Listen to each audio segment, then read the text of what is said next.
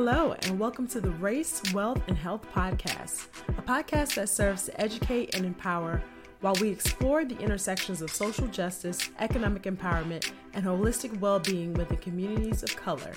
I am your host, Dr. Joycelyn Morris, and I invite you to join me as we dive deep into the crucial topics that shape our lives, challenge the status quo, and strive for a more equitable future for all. Hello. Welcome to another episode of Race, Wealth, and Health. I'm your host, Joycelyn Morris, and I'm super excited to have Ericka Taylor with me on the podcast today. Welcome, Ericka. Thank you so much. I'm thrilled to be here. Yes, Ericka's going to be talking about one of my favorite subjects, which is the wealth gap and ways that we can unravel and sort of break down the wealth gap.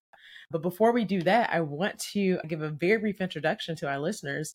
So Ericka Taylor is currently the acting chief of staff and director of popular education for the organization Take on Wall Street at AFREF, which she's going to tell us exactly what those acronyms mean. But prior to joining Take on Wall Street initiative, she served as co-director of the DC Working Families Party. Ericka spent the bulk of her career organizing and advocacy, including positions with Organizing Neighborhood Equity, DC ACORN, and Tenants and Workers Support Committee. She's also worked as a program officer with the Public Welfare Foundation and trained youth organizers as a Southeast Regional Program Coordinator for Youth Action. Ericka has served on the boards of Western States Center, National Priorities Project, La Clínica del Pueblo, and Jews United for Justice. And currently she sits on the board of the Penn Faulkner Foundation. So with that, I say welcome again, Ericka. Thank you so much for joining. Thanks, Joycelyn. I really appreciate your having me. So let's start by you telling me a little bit about yourself. So I struggled over the acronyms, but basically AFR is Americans for Financial Reform, right? And so you work specifically as part of the Take on Wall Street initiative or campaign there. Tell us a little bit about that and then how you got into this space and work. Sure. So Americans for Financial Reform, which is the mother organization, as you said, of Take on Wall Street, was formed in the wake of the 2008 financial crisis, right? So there was a point when folks said we really need to hold Wall Street accountable for what they've done, and we need stronger regulations in place. So a couple hundred organizations came together. These are, faith-based organizations, consumer groups, civil rights groups, labor groups, and fought really hard. And AFR, this coalition, was central in passing what became the Dodd-Frank law for financial reform, and from out of which was born the Consumer Financial Protection Bureau, which is one of our most powerful agencies in the government for sort of like standing up for consumers and fighting back against everything from predatory lenders to private for-profit colleges that have sort of ripped people off and falsified their placement rates. So that's AFR. And Take on Wall Street was born in 2016, a few years later, because Dodd-Frank is fantastic. The Consumer Financial Protection Board is amazing, and yet we still have so far to go. So Take on Wall Street was a campaign to sort of say, look, we've won these reforms. We need to protect them, but we need to go further. So we have sort of a three-pronged approach at Take on Wall Street, which is to train progressives, to inform the political debate, because we have a C4 arm so we can engage with electeds and candidates, and then to deliver policy change, covering everything from executive compensation to saving the post office to public banking to countering, I think, ESG, the environmental, social, and governance concerns seem to be like the new CRL or CRT, critical race theory, of the day, sort of like these mythologies popping up and that distract people from what the reality is. So that's Take on Wall Street in a nutshell. When you read my bio, it's very clear that I'm a generalist. And so I came to this work, honestly, less through the issue area and more through the strategy of popular education, because I've played a number of roles in my career, but at my heart, I'm a popular educator and I love training and facilitation and popular education, which is a slightly different model. Not slightly, it's a dramatically different model than sort of like the mini standard educational system. So the opportunity to work for the popular education program brought me into the fold. Thank you so much for that background and introduction. And for our listeners, so I wasn't originally aware of the Americans for Financial Reform. I'm very aware of Dodd-Frank. For listeners who know, like my background was in finance. So I used to work on Wall Street. I actually started in 2007, so whatever that's worth, right before the crash. So I remember, and then, experienced the bulk of my career post the crash. So I remember all the auditing, Dodd-Frank, like that was definitely a big term frequently used at the bank, but forgot to mention sort of how we came to connect. And so, because I had not heard of the organization, but your communication associate actually reached out from Americans for Financial Reform, and I guess somehow the podcast got on his radar, and Eric and I was able to have a really great introductory call, which I enjoyed, and I was so excited again to kind of nerd out and talk about the things that are important as it relates to this wealth gap, right? And so I was so intrigued by your experience as it relates to being on the ground and working with the wealth gap. But one of the things you mentioned in terms of working with the popular education model. So I don't want to assume that our listeners know what that is. So if you can give us a brief understanding of what it is, and then what does it look like in terms of your day-to-day work? Fair enough, no problem. Yes, popular education is not nearly as well known as, because like people education, isn't that everything? But this is a very specific model that was created by this Brazilian educator, Paulo Freire. And the idea is more of a how than a what. So it's like a modality of teaching. So popular education counters the passive approach that we often see, in the States and school systems, where you have a person with wisdom at the front of the room, and everyone else is sort of these, passive vessels waiting to be filled with their knowledge. Popular education comes from a sense that no matter what your role in society, what your background is, your life includes experiences that are based on sort of how the world operates, right? You understand systems innately just because of the way certain systems interact with you. So popular education is about drawing from people's lived experiences, and then it's not just about bringing forth that knowledge, but it's very directly and clearly about transformation. So it's not popular education if the end goal isn't change. The nature of popular education isn't all things are equal. Both sidesism is an antithesis to that, because popular education believes we do not have justice in the world. So it's very much oriented towards social justice, economic justice, racial justice, and the systems are wrong. So it takes us coming together and using our collective knowledge to build systems that meet the needs of everyone. I like that. To your point, it's not something I was super familiar with. And how long has this education model been around? Yeah, Freire, I want to say the big book that he created was A Pedagogy of the Oppressed. And I want to say that came out in the late 50s, early 60s. So it's not quite 100 years old, but it's been warmly received sort of in social justice and activist circles because of this sort of flipping of the dynamic and recognizing the power of regular everyday people. Yeah. Awesome. Thank you. I'd love to, with my guests, really understand how they got to where they are, right? So the beautiful thing that I get to do is interview people who are very passionate about the work that they're doing. And so it's always interesting to me to see or hear about that career journey and that arc. So how did you came into the work that you're currently doing? Because if I recall correctly, you started out on a very different path as college. So please do share. Absolutely, and I did. My expectation from middle school and certainly high school on was that I would be a journalist, working for magazines, living in Greenwich Village. I had a very clear vision. It was a nice neighborhood. It is. Yeah. And I'd never been even at that point in my life, but I heard about the mystique, and I'm like, this is a cool spot.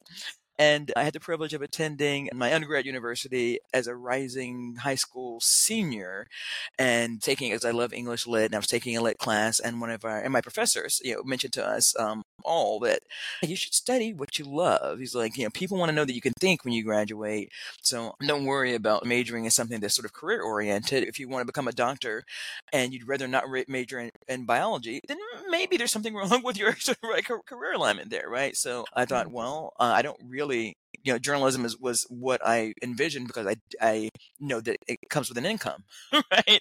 And Right. fiction is what I love. And so I thought, okay, well, I'm just gonna major in English, which I did, and wrote. I was a columnist when I was in undergrad, and with our daily paper, I wasn't a daily columnist. I only published every week, but when I graduated, because all the writing I'd done with a student paper, I was able to get a job with the university alumni magazine, and I covered all these amazing people doing this brilliant work out in the world. And I thought, you know what?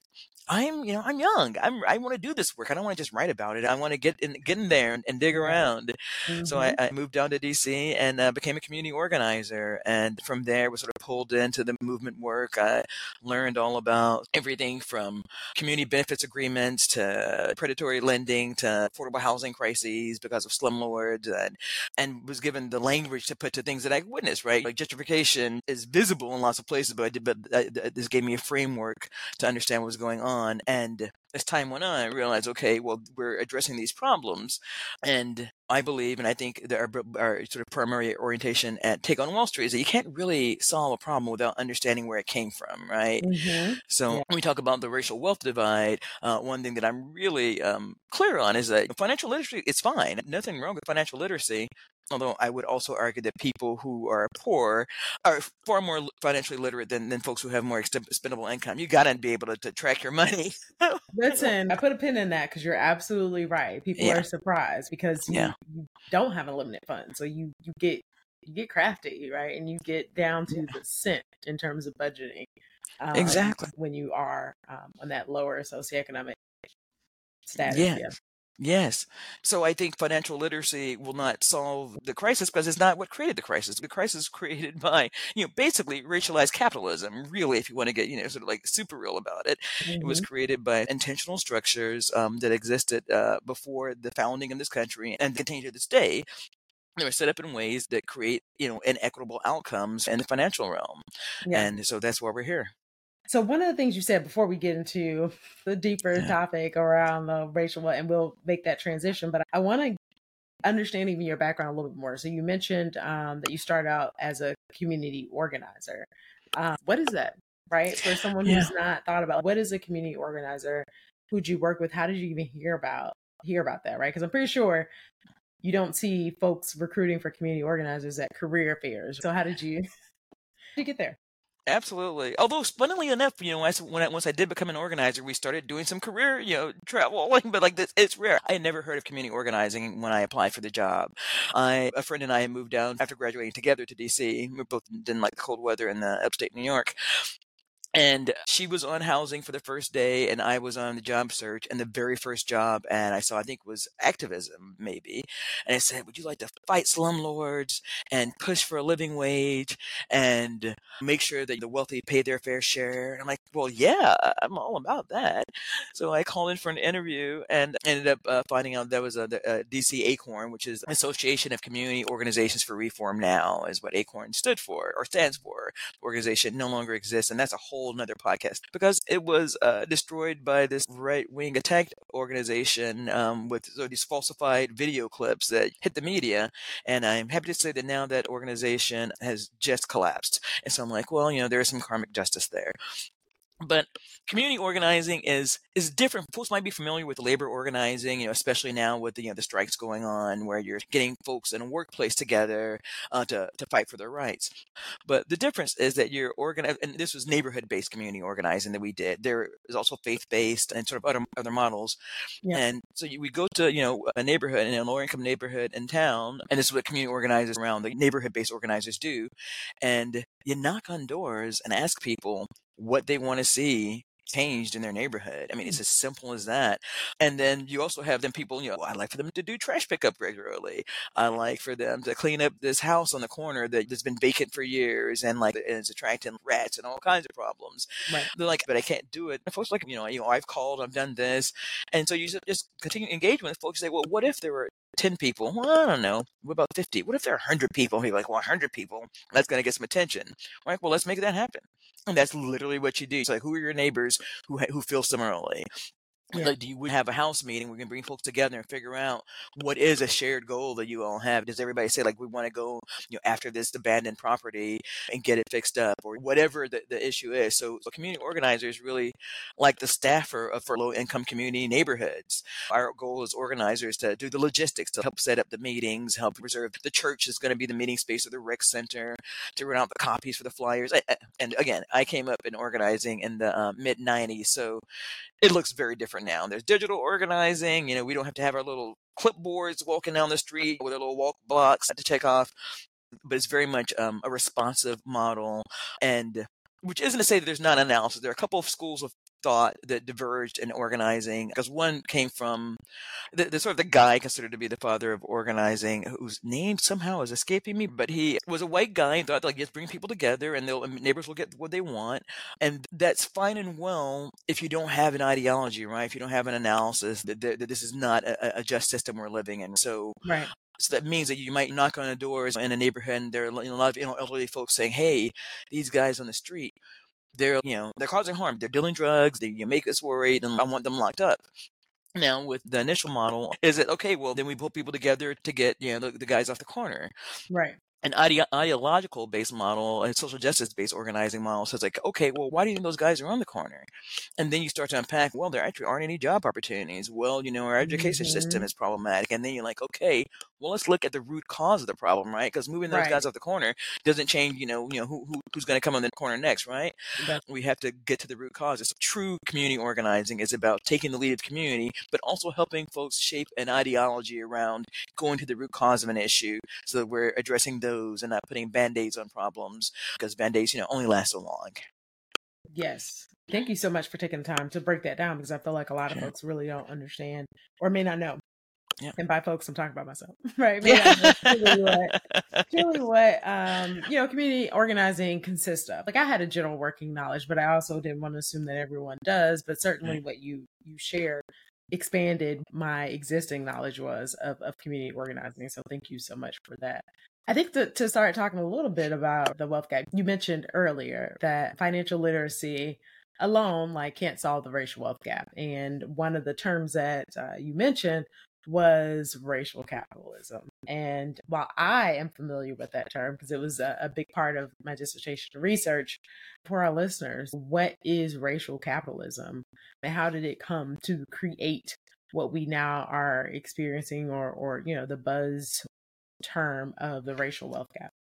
Absolutely. So I'm going to just pull a piece of paper out because I want to quote Cedric Robinson, who created the term, and I want to quote him precisely because he came up with this concept in 1983. So the concept is that the racial capitalism, that exploitation and capital accumulation reinforce each other. So Cedric Robinson argued, and I quote here, that the development, organization, and expansion of capitalist society pursued essentially racial directions.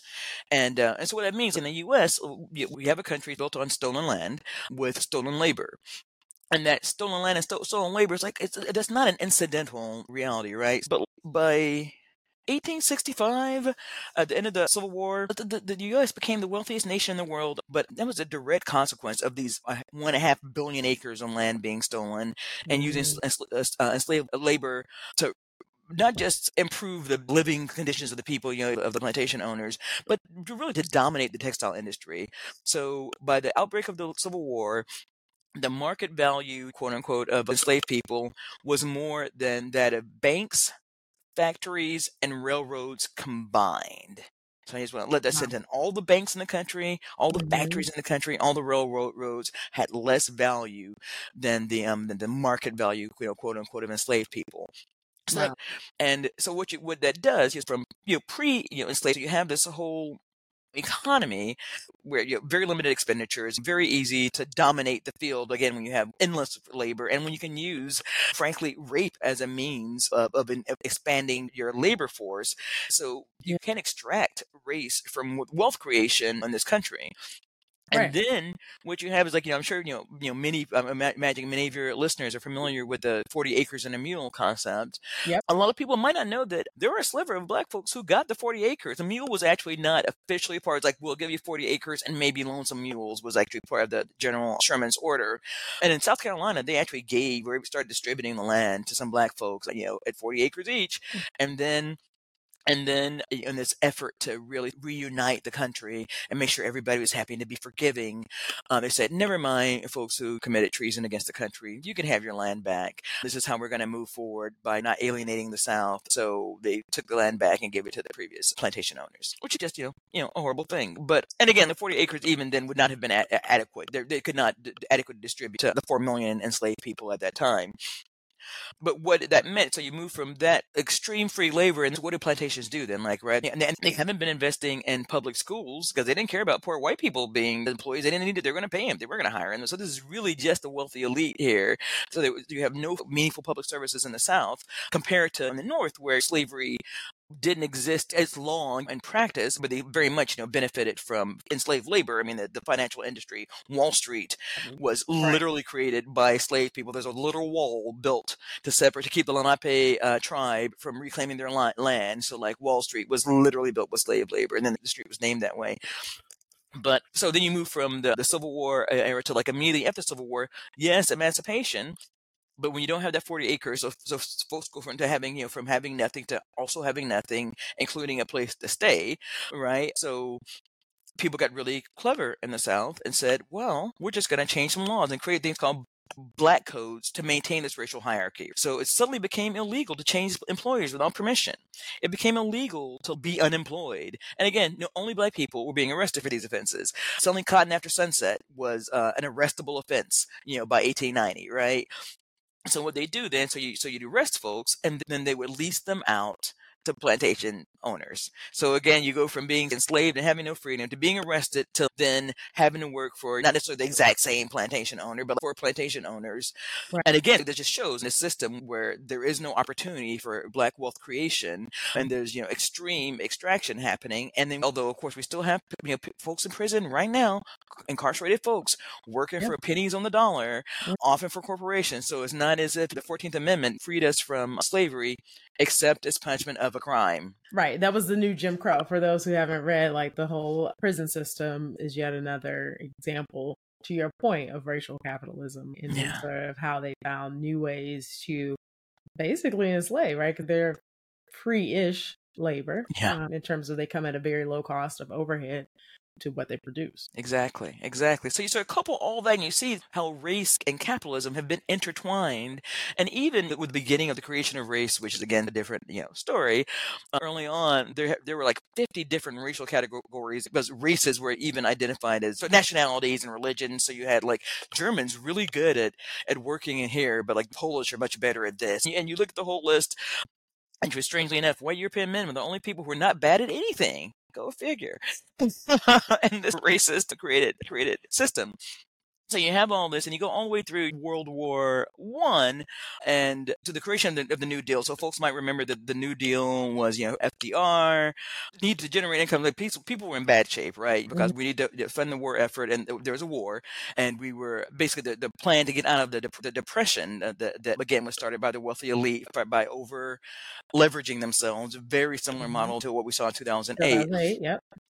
And so they're okay. We've got to figure out something to sort of save the country. So you create things like the biggest thing really was the Homeowners Loan Corporation, HOLC, which was created to subsidize mortgages. Before the war, before the New Deal, you had to pay about 50% down for most mortgages, and the mortgage terms I want to say either 5 or 10 years. So very very short terms for paying off a loan and much bigger investments. So what the New Deal did was say, like, okay, we're going to have a government entity that will insure these loans, will guarantee these loans, will extend the payment period, and that essentially created the white middle class, right? So folks think about New Deal as creating the middle class, but it was really very explicitly the white middle class because less than 3% of folks who were not white were given access to these loans.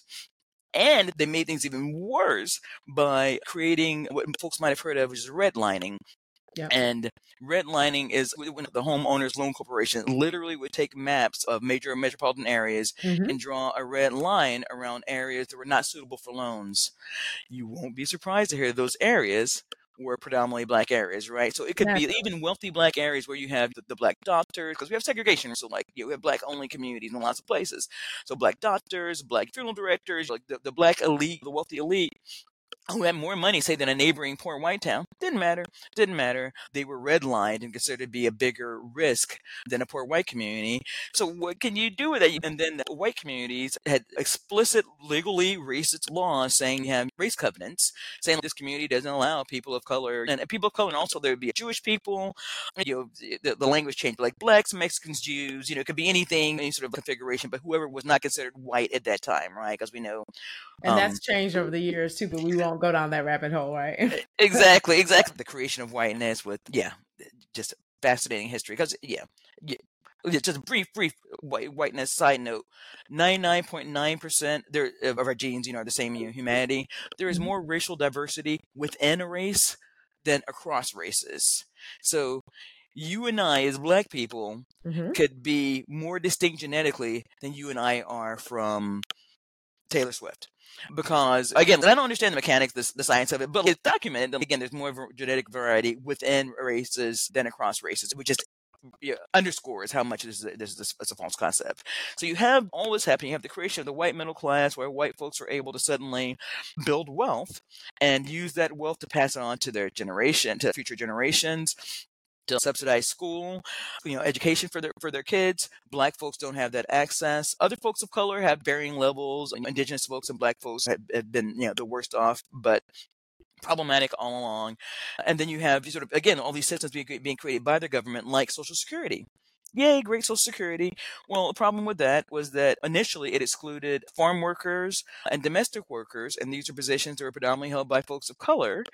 So I can tell you the exact number. So by the time in 1935, 65% of all Black Americans and 70 to 80% of Black Southerners were ineligible for Social Security because of these occupation classifications. Wow. In the meantime, they're still paying into taxes. We're still subsidizing white wealth creation. So that's, I could go on and on. So that gives you a sense of how race and capitalism have always been intertwined, even from the creation of race in this country, sort of the codification of race in this country after Bacon's Rebellion, which just briefly was a time when some white landowners wanted more land and it appealed to the governor of Virginia, which is still a colony. So like, hey, we need more land. We want to attack this tribe. And the governor's like, no, we're good. That's a lot of time, effort, money. We don't need it. But so Bacon is the guy. Bacon is the person who comes and says, okay, look, we want to push back and we want more land. So let's come together. So Bacon recruits freed Black people, enslaved Black people, indentured white people, everybody, so, some poorer land owners, like we're going to, fight against the governor of the colony. So basically we can take more native land, essentially. So this is a massive rebellion, incredibly successful, burned down Jamestown, Virginia. And that freaked people out and said like, oh, wait a second. There is a lot of alignments of poor white folks and poor Black folks, freed or indentured or not, or in similar situations in terms of having sort of access to wealth. So we can't have this. What do we do? How do we separate this? And then race became increasingly important. Like what a distinction we have is skin color. So what we'll do is we will give white folks privileges they didn't have before. Now, these privileges aren't privileges they're going to give them wealth, to be clear, right? You now are allowed to punish a Black person. But Black folks are no longer allowed, after Bacon's Rebellion, no longer allowed in Virginia to employ white people, which shows you that Black people were employing white people. So they just sort of made these Black coats sort of spread throughout the South. And again, very intentionally weren't about giving poor white folks any real access, but it elevated them over enslaved Black people. So that's a very, brief version of how race began this cementing race in this country to protect the wealth of the elite. Well, that's all for today, folks. Enjoyed the show? Be sure to like and rate the podcast. You can find the Race, Wealth, and Health podcast on multiple platforms, including Amazon Music, Apple Podcasts, Google Podcasts, Spotify, and YouTube. Be sure to subscribe and turn on your notifications so you never miss an episode. I also want to hear from you, so don't forget to connect with me on social media. You can follow the podcast on Instagram and Facebook at Race, Wealth, Health.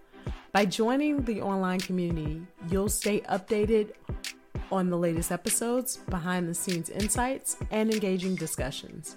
Share your thoughts, comments, and questions there.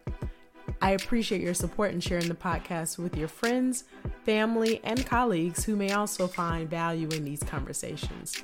Thank you again for joining me on this journey. Until next time, take care, stay informed, and keep up the good fight for equality.